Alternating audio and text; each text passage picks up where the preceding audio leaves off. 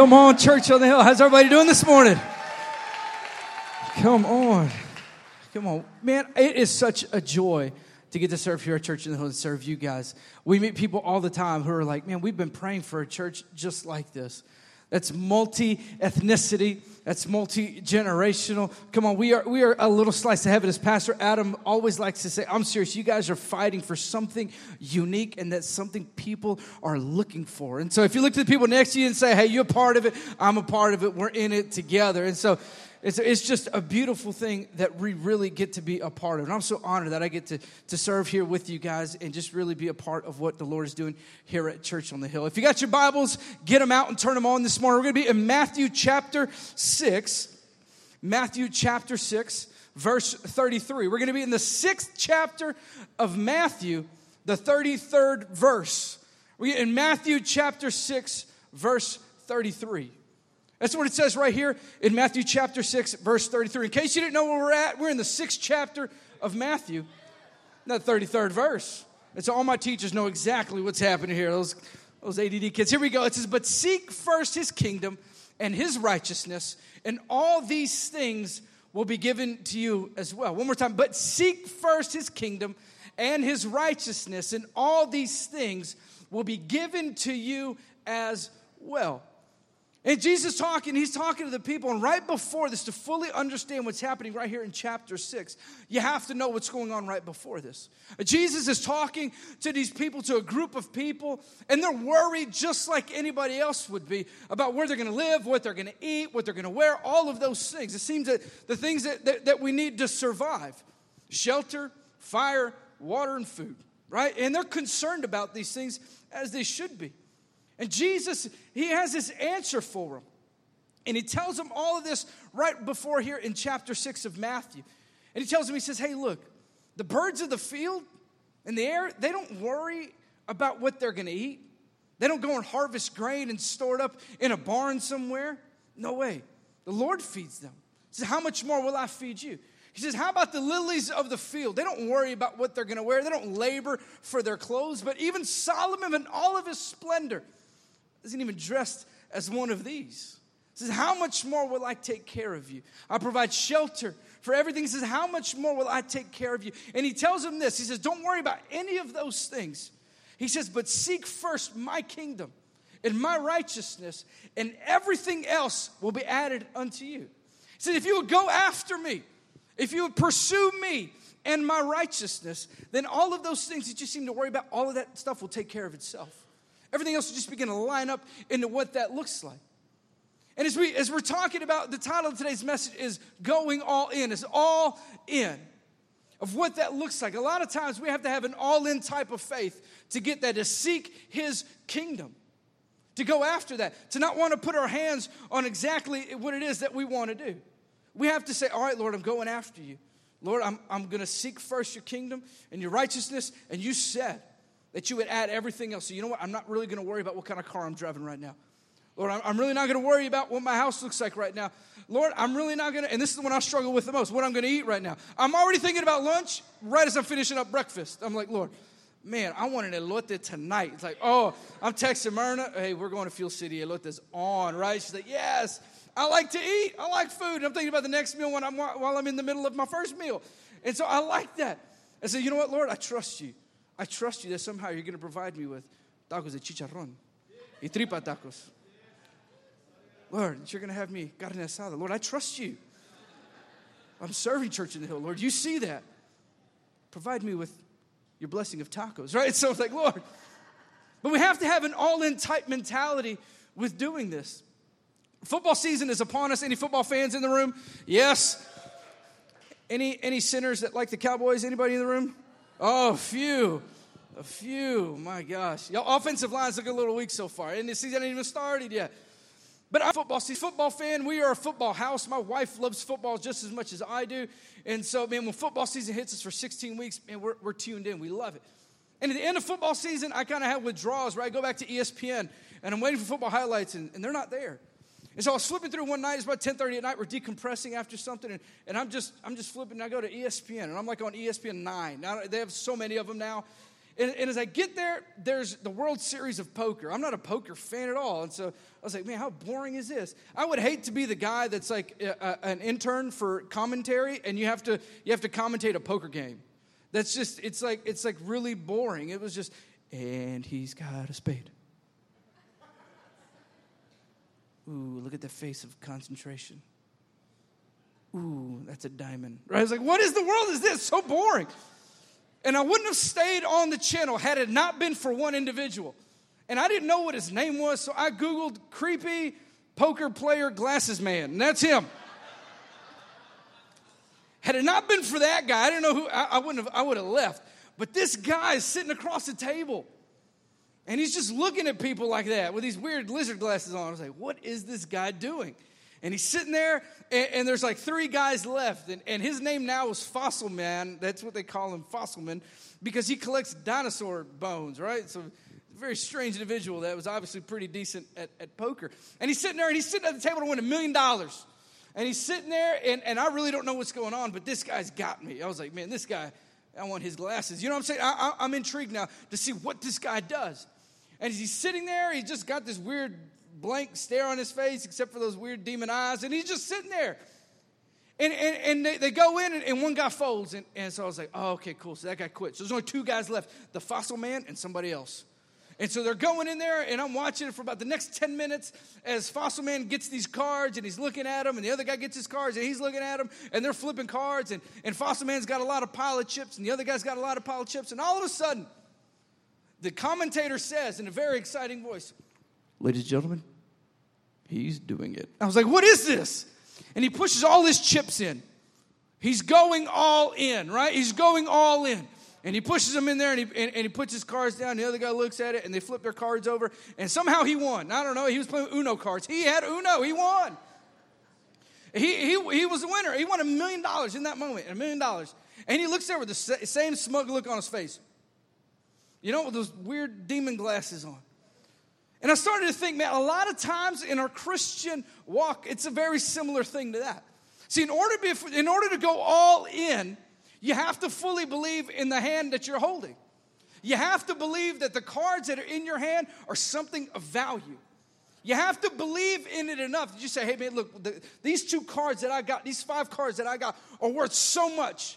I'm willing to put everything that I have right now on the line, and I'm putting it all in. And a lot of times in our Christian walk, we look at what the Lord's dealt us, and we say, I don't have much worth to it. And so because of that, we say, hey, look, Lord, I'm not going to go all in for you. I'm not going to do that. And Jesus encounters 3 guys like this in Luke chapter 9. And in Luke chapter 9, the beginning, all throughout Luke chapter 9, it reads like a highlight reel of Jesus. It's awesome. As you go back and read it, Jesus feeds the 5,000. It's recorded in Luke chapter 9. The transfiguration where Jesus is there and Elijah and Moses appear, it's there in chapter 9. As Jesus heals a demon-possessed boy, it's there in Luke chapter 9. As Peter, as he comes to the revelation that Jesus is the Messiah, that's there in chapter 9. As Jesus asks his disciples, who do men say that I am? And they answer him, some say you're Elijah or a prophet of old. And Jesus looks at Peter and says, Peter, who do you say that I am? He says, I say that you are the Son of God, the Messiah. And Jesus tells him, man, upon that revelation right there, I'm going to build my church. And the gates of hell will not prevail against it. That's Luke chapter 9. All of that happens right there. Jesus' popularity is building. If he had an Instagram account, it'd be blowing up. His Snapchat, Twitter, it'd be going live, man. Hashtag Jesus Walks would be trending. It would just be going. He would just be going at it. And so because of that, in the day, he's building momentum, and people want to join the Jesus movement. People want to be a part of that. And at the end of Luke chapter 9, in verse 52, we run into 3 guys. In verse 57, we run into 3 guys. And they run across him on a very inconspicuous place. It says, as they were going along the road. It was no place of notoriety. It was nothing like that. Jesus is on his way somewhere else. And they're going along the road. And these 3 men approach Jesus. And this is the interaction with the first man. It says, they were going along the road. Someone said to him, being Jesus, I will follow you wherever you go. And in verse 58, Jesus said to him, the foxes have holes, and the birds of the air have nests, but the Son of God has nowhere to lay his head. He replies with him. The guy asks him a question. I will follow you wherever you go. He tells him that. He makes that proclamation to him. Jesus, I will follow you wherever you go. And Jesus doesn't say, all right, let's go. Sign the waiver. We got to make sure we get your $500 deposit for all places we're going to stay. He doesn't do anything like that. He doesn't say anything. He tells him, hey, look, bro, look at this. The foxes have holes, and the birds of the air have nests, but the Son of Man has nowhere to lay his head. He saw something in that man. He said, let me tell you something. You're not willing to sacrifice what it takes to be on my team.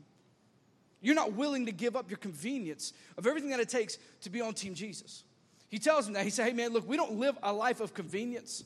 These 5,000 people that we just fed, that was a miracle straight from my dad. Those 12 baskets that all my dudes walked away with, that's a miracle. He says, let me tell you something. When we go to a new city, we don't know where we're going to stay. We don't know where we're going to eat.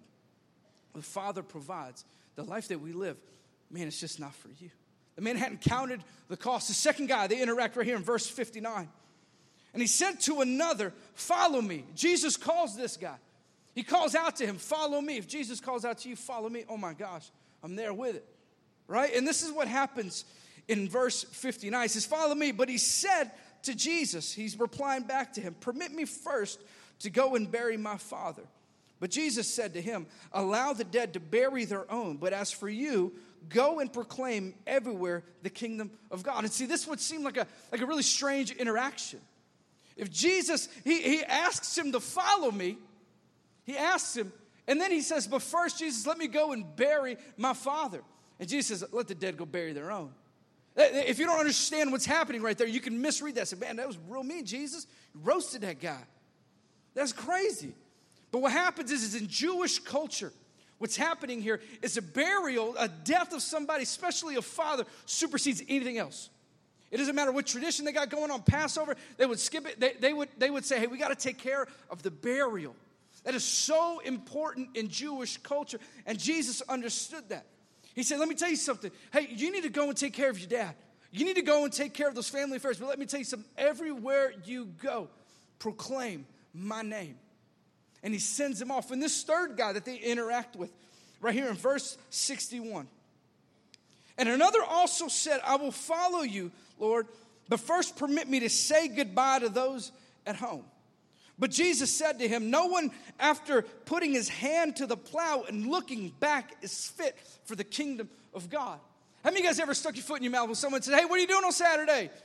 You say, nothing. And they say, well, I need you to help me move. You say, oh. And now you got backpedal out of that, right? It's like, oh, well, I got to check with my wife. My kid's got a thing, I got this thing on my foot, it really hurts. I won't be much use to you. I got a truck, right? I've been a victim of truckism more times in my life than people just want me for my truck. They're like, hey, you still got that truck? No, right? So when people ask me now, what are you doing on Saturday? They say, wow, what you got going on? So, we're having a moving party. That's okay. That's okay. No, but a lot of times what happens is we'll get in the midst of it, we'll commit to it, and they say, well, this is what it all entails. We say, oh, I don't want to be a part of that. No, and you do your best to backpedal out of it. And that's what Jesus notices about this guy. He says, but first let me go home. Let me have this going away party because I don't know when I'm going to be back. And you know what? I really got to settle up some of my bank accounts. And you know what? My identity got stolen about 7 months ago. And I'd hate for that really to kind of mess up, Jesus Inc. I'd hate for my name to be a part of that. And all of a sudden we got financial problems, Jesus. Judas is mad at me. We don't want that. And Jesus says, you know what, man? Don't even worry about it. As the guy begins to make up excuses, he begins to make up excuses on what it would take to go all in with him. See, a lot of times we want to go all in. We see that it looks good, but there's things that are holding us back. There's things that are keeping us from going all in. Jesus said, hey, man, look, I gave my entire life for you. I died for you. Would you live for me? And we say, all right, Lord, I want to go all in for you. But the moment we begin to look at what that looks like, we begin to get scared. We begin to pull away. There's 4 things I believe that keep us from going all in. I want you to write these things down as we go through them. The first one is this right here. Is past hurts. Past hurts. You say, well, what does that mean, past hurts? Things that have happened to you in your past. Things that you're hanging on to that hurt you from long ago. One day we were working outside here at the church, And this lady rolled up in her truck. I don't know if she saw a brown dude doing manual labor. She's like, hey, you own a lawn service? I was like, hey, look, I'm a pastor. So she just rolls up, profiling me. And she rolls up. She says, hey, how much you charge to trim trees? I was like, not enough, right? So I was like, I just began to talk with her. She's like, you go to this church? I said, yeah, I go to this church. She said, oh, is it a non-denominational church? I said, yeah, non-denominational, spirit-filled church, absolutely. And she says, oh, okay. I said, we're a small group-based church. And she said, oh, never mind. I said, well, what do you mean, never mind? What is that about? She said, oh, no. I had a small group leader. I won't do that again. I was like, what do you mean you won't do that again? She says, no. I just began to talk to her. I said, well, lady, what do you mean you ain't going to do that again? She said, nope, my small group leader, I shared some things that were happening with my family. She put in an email to the whole church and let everybody know. My family was ostracized, and my son was struggling with some mental health stuff, and the church ended up being a place where we couldn't go anymore. She's like, so I will never do small group again. She said, you make sure you tell your small. I said, whoa, lady, look. I said, hey, just because you had a bad experience doesn't mean that they're all bad. Doesn't mean that that's it at all. See, I know Tony and Amy Thomas have the Brooks in their small group. And I know when Mr. Brooks, we did a video with him for Miracle Week and talk about the miracle that had happened on his insides. He had a crazy surgery. He stood up and testified. Said, let me tell you something. If it wasn't for my small group, my spiritual family that was there with me during one of my most difficult times, I wouldn't be here. I wouldn't be there. See, our past hurts keep us away from things like that. See, a lot of times we let our offense with the middleman contaminate our relationship with the supplier. We let our offense with somebody here in church affect our relationship with Jesus. I got a friend that I served with, man, as we started just serving Jesus with everything that we had. He let an offense get in the way. He walked away from Jesus and hadn't been back since. So how in the world are you letting that relationship with some middleman, some guy that represents God, affect your relationship with the one who created you? This is what it says right here in Proverbs chapter 17, verse 9. It says, love prospers when a fault is forgiven, but dwelling on it separates close friends. It says that, man, love prospers when a fault is forgiven. But how many guys dwell on that thing? You should begin to think about it. Think about it. It says that dwelling on it separates close friends. The second thing is this right here, flirting with the glory days. Come on, some of you men remember what it was like playing football and you ran that 440, right? Come on, now you run that 40 in 4 minutes, right? And it takes you 4 days to recover. And so it's that 4-4-4, And some of you ladies, you still have those jeans that you used to fit on. You call them nose jeans, and those are your gold jeans. And those are the jeans that one day you'll fit into again. Had it not been for the 3 babies, had it not been for this, had it not been for that, I'd fit into those jeans, right? And so you keep them as like a gold. It's like one day I'll be there. You keep them like in a little shrine. You know what I'm saying? Don't touch those jeans, right? And so a lot of times we flirt with our past and what our sin used to be like. We'll be sitting down watching the game and say, my gosh, I remember one of the best times watching the game was sitting in the bar drinking a beer. And you begin to reminisce on what that was. And it's so dangerous to begin to flirt with that. To you mean that when you're having a spat with your wife, all of a sudden say, hey man, well, it wasn't like this with that girl I dated in college. Had it not been for that one thing, maybe I could have laid my pride down. And let me tell you something, we didn't fight like we did here. And we begin to flirt with what used to be, what we call the glory days, how it used to be. We begin to flirt with that.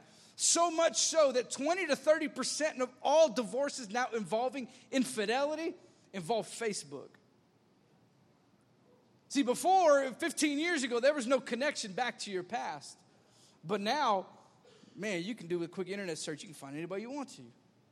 So 20 to 30% of all divorces that are involved fidelity now involve Facebook. So much so that there are lawyers that are experts in Facebook.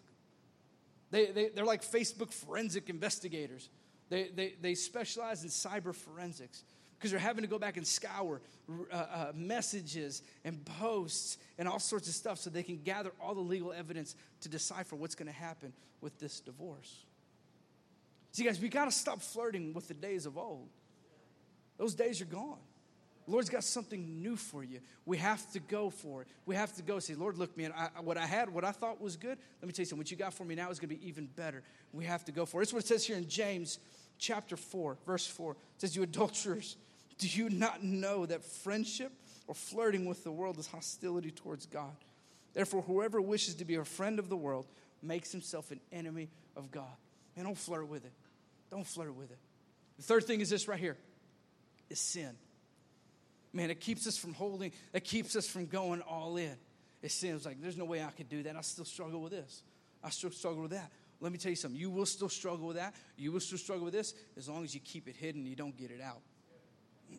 I struggled with a sickness about a month and a half ago. I went to the doctors. I felt like I was dying. I WebMD'd it. I Googled it. I said, WebMD, tell me what's wrong with me. It said, there's 3 things that could possibly be wrong with you. Number 1, you got a cold. I said, well, duh. Number 2, you have the bubonic plague. I was like, nah. Number 3, you're suffering from cancer. I was like, oh, no, heck no. I didn't know those things, WebMD. And so I go to the doctor. I book my appointment with the doctor, and I'm sitting in there. And doctor's appointments are always pretty awkward, right? Because they walk you to the room. They weigh you first, and then she judges you. You know, it's like muscle makes more than fat, right? So I was like, leave me alone. Leave me alone. So I'm standing there, and I go to the room, and, they're taking my temperature, and they scan my thing, and they're like, oh, you're healthy. And I was like, except for that, I'm sick. That's why I'm here. If I was healthy, I wouldn't be here. So I'm sitting there in the doctor's. I was like, look, then they leave you by yourself for like 5 minutes. You know what I'm saying? And so I'm sitting there, and it's like, look, if I'm going to sit here for 5 minutes, I'm going to be productive. So I'm going to become an expert in the inner ear. So I begin to read through everything in the inner ear and study the diagram and the model. And, yeah, it hurts right there. Yep, that's exactly right. And so I begin to look at it, and then from there, you sit on the things, like just have a seat up on the table there. Well, they put the tissue paper on it, and so it doesn't matter what you do. And so I just feel real awkward, and I was running a fever, so my palms were sticking to it, and I was like, dude, this just looks gross, man. So the doctor comes in there, and the doctor opens the door. He's like, hey, Mr. Pena, how are you doing? And that's like the most terrible question to lead into with a patient that is sick. You know what I'm saying? It was like, how are you doing? Terrible. Doing bad. I'm about to pay you a lot of money to tell me what's wrong with me. Why would you ask me that question? I feel terrible.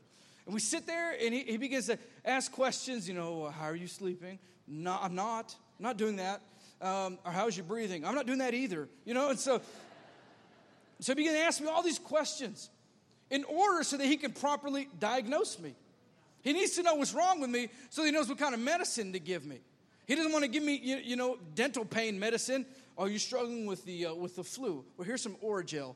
See, call me in 6 weeks if this don't work. No, it doesn't do that. But a lot of times, that's the way we approach our small group leaders and our pastors.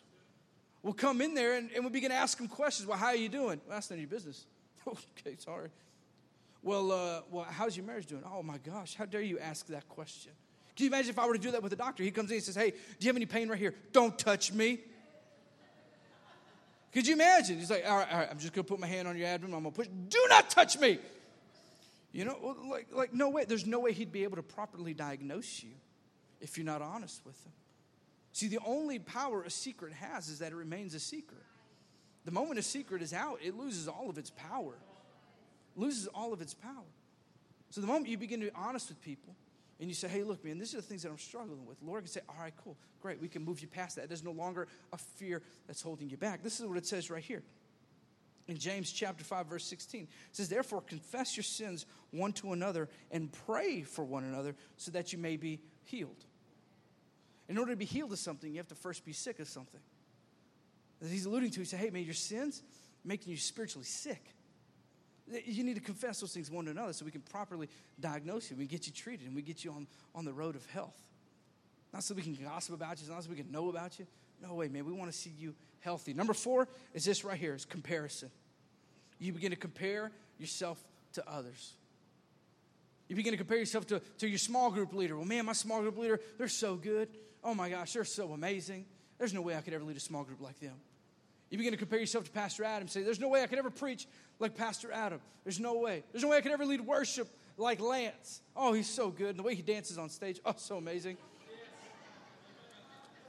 I don't know if you're jealous of his dance moves, but anyways, just the way he sings and plays that guitar. He would say that. He'd say, oh, my gosh, let me tell you something. Do you not think we serve a God that's big enough? If he needed another Adam McCain, he would have made one? Do you not think that if he needed another Lance Byler, he would have made one? Let me tell you something. You know what he did make? He made you. He needs you to be you. He needs you to finally say, you know what, I'm going all in. Let me tell you something. The gifts that are locked inside of you are so needed for the body.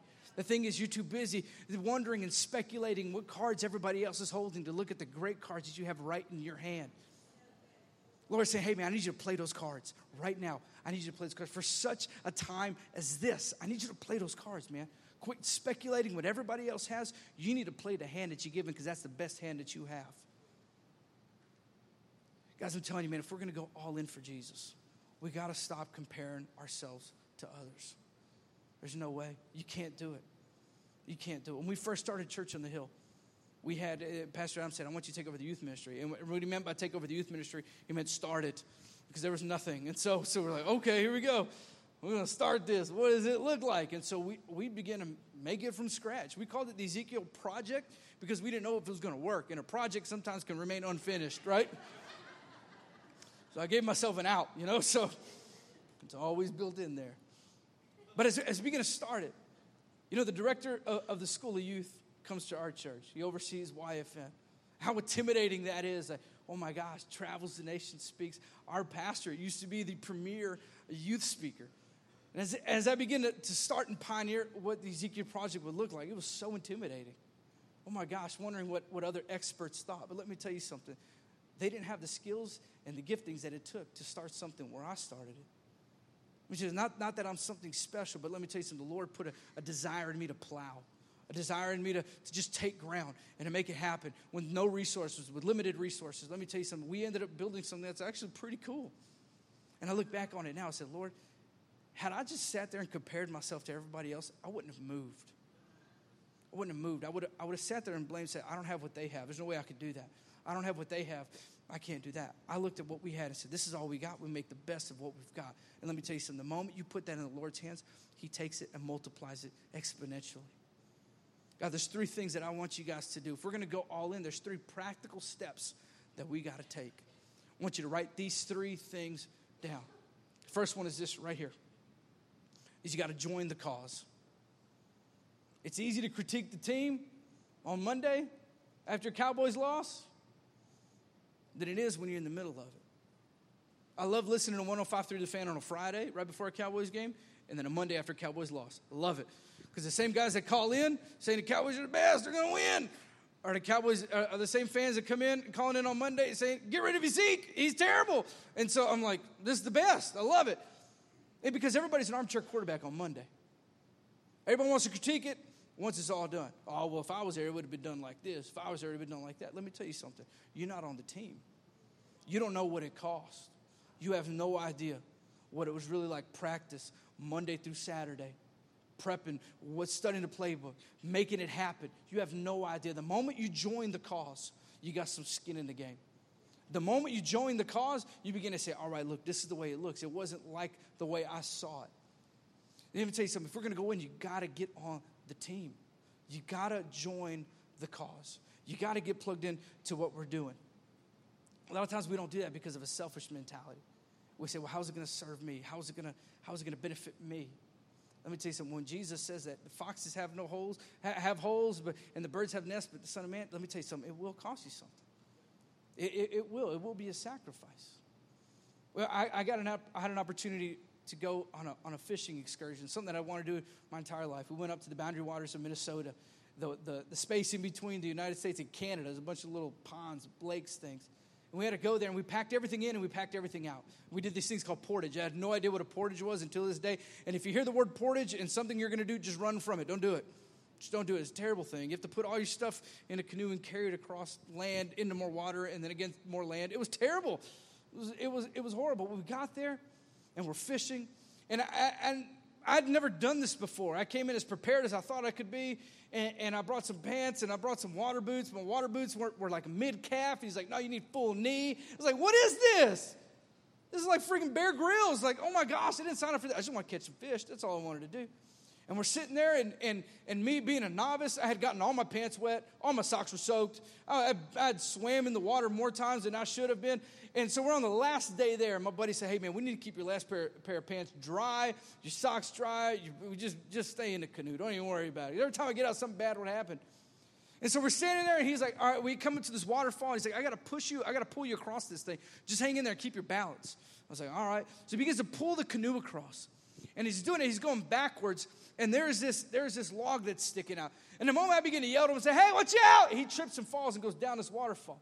And so I'm so scared that the canoe is going to go down on top of him. I had to make a decision in the midst of it. I said, you know what, I got to either get in the game right now, or my friend, he's potentially going to get hurt.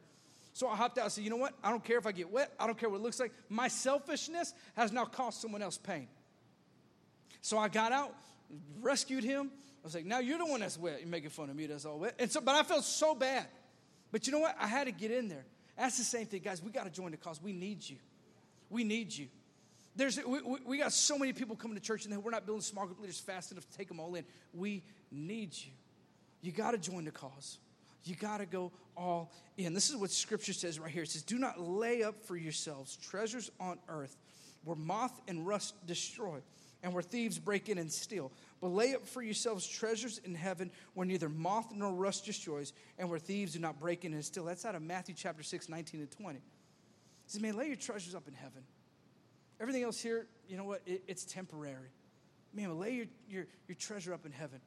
Come on, let's join the cause. The second thing is this right here. Remove the excuses. If you're going to go on, you got to remove the excuses.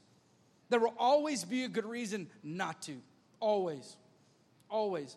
Hey, you should join the Grow Check. Start on Sunday nights. Come on. Oh, no, my kids got to go to bed early because they got school. It's too small. Yeah, it's a good excuse not to. Why don't you start a small group? Oh, my house is too small. My husband works late. That's a good reason not to. See, there will always be a good reason not to, but we have to remove the excuses.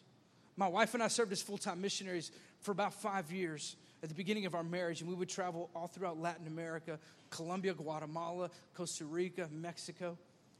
And one day when we were there, we're hanging out with the missionaries. We're going to go to this brand new spot, and we're hanging out with the missionaries and say, hey, look, I just want to prepare you. It's nothing like you've helped at before.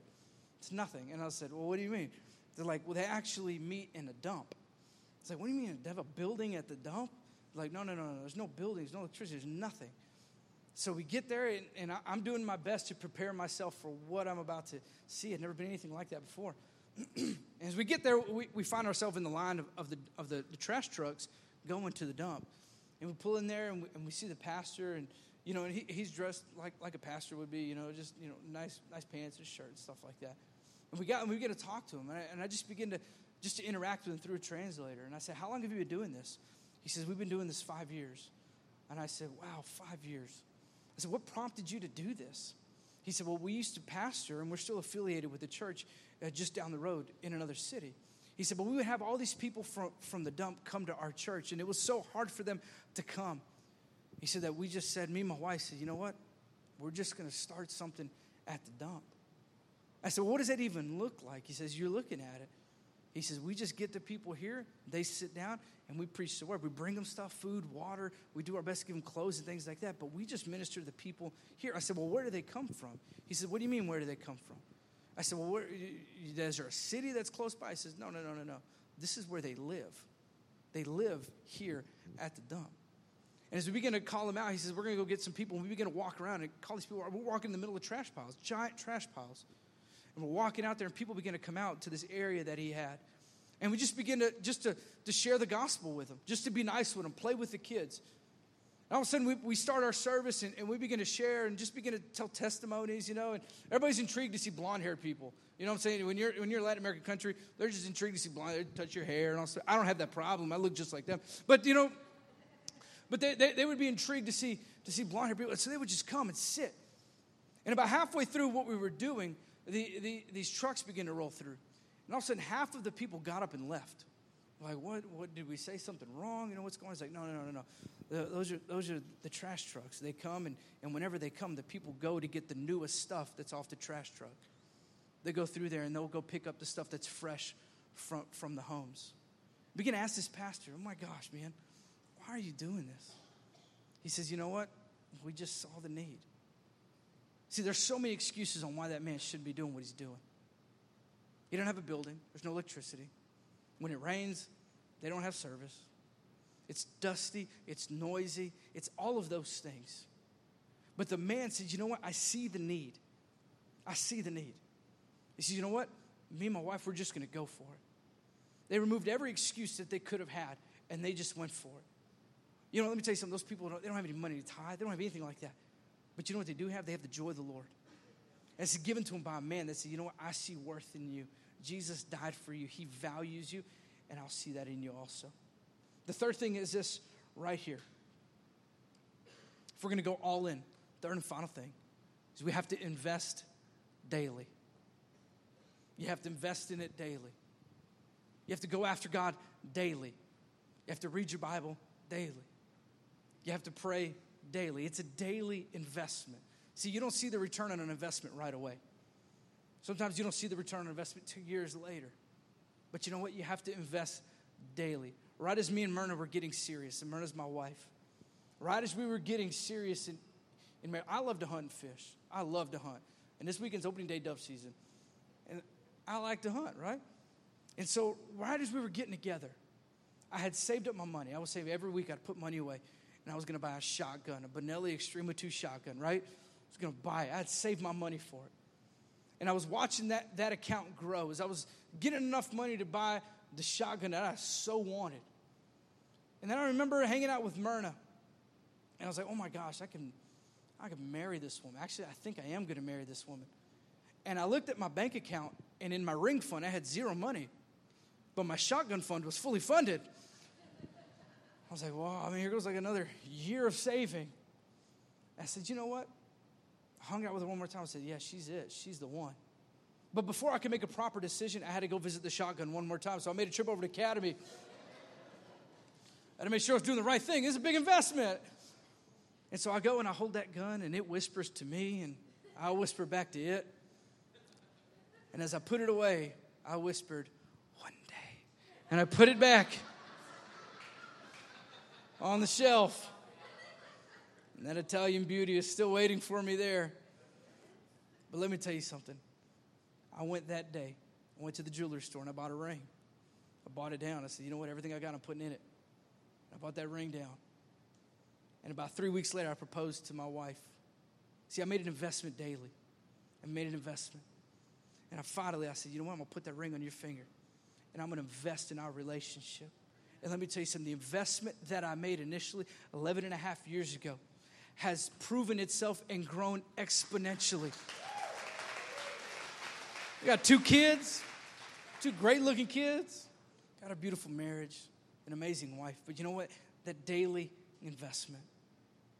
Let me tell you something. As you begin to invest in people, you might not see it come to fruition right away.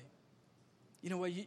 They might leave your small group and you see them 6, 7 years later. Say, you know what? Had you not invested in my wife and I when you did, we wouldn't be together. Had you not prayed for my son when we needed it, let me tell you something, he might not be alive today. Had you not prayed over that job that I got, had you not prayed over my healing, had you not done this, had you not done that, had you not invested in me, probably wouldn't be the man or woman I am today. Let me tell you something, going all in takes a daily investment. But it's an investment, let me tell you something, that will prove worthwhile. So what it says here, and we'll close with this.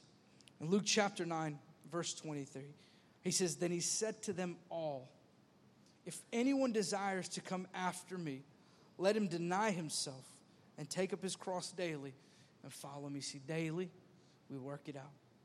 Our salvation, we work it out.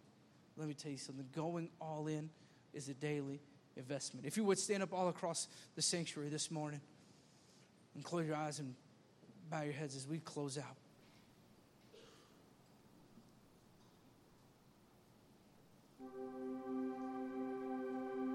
As we close out this morning, I want to give you an opportunity right where you're at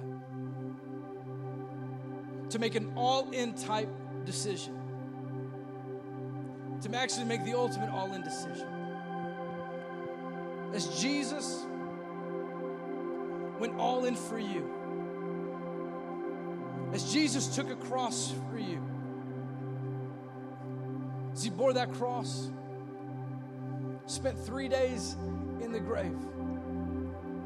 Rose that third day, he defeated sin, death, and that grave. See, Jesus went all in for you because he sees value in who you are, because you are his. Scripture says you are to be a co-heir with Christ. We have an opportunity.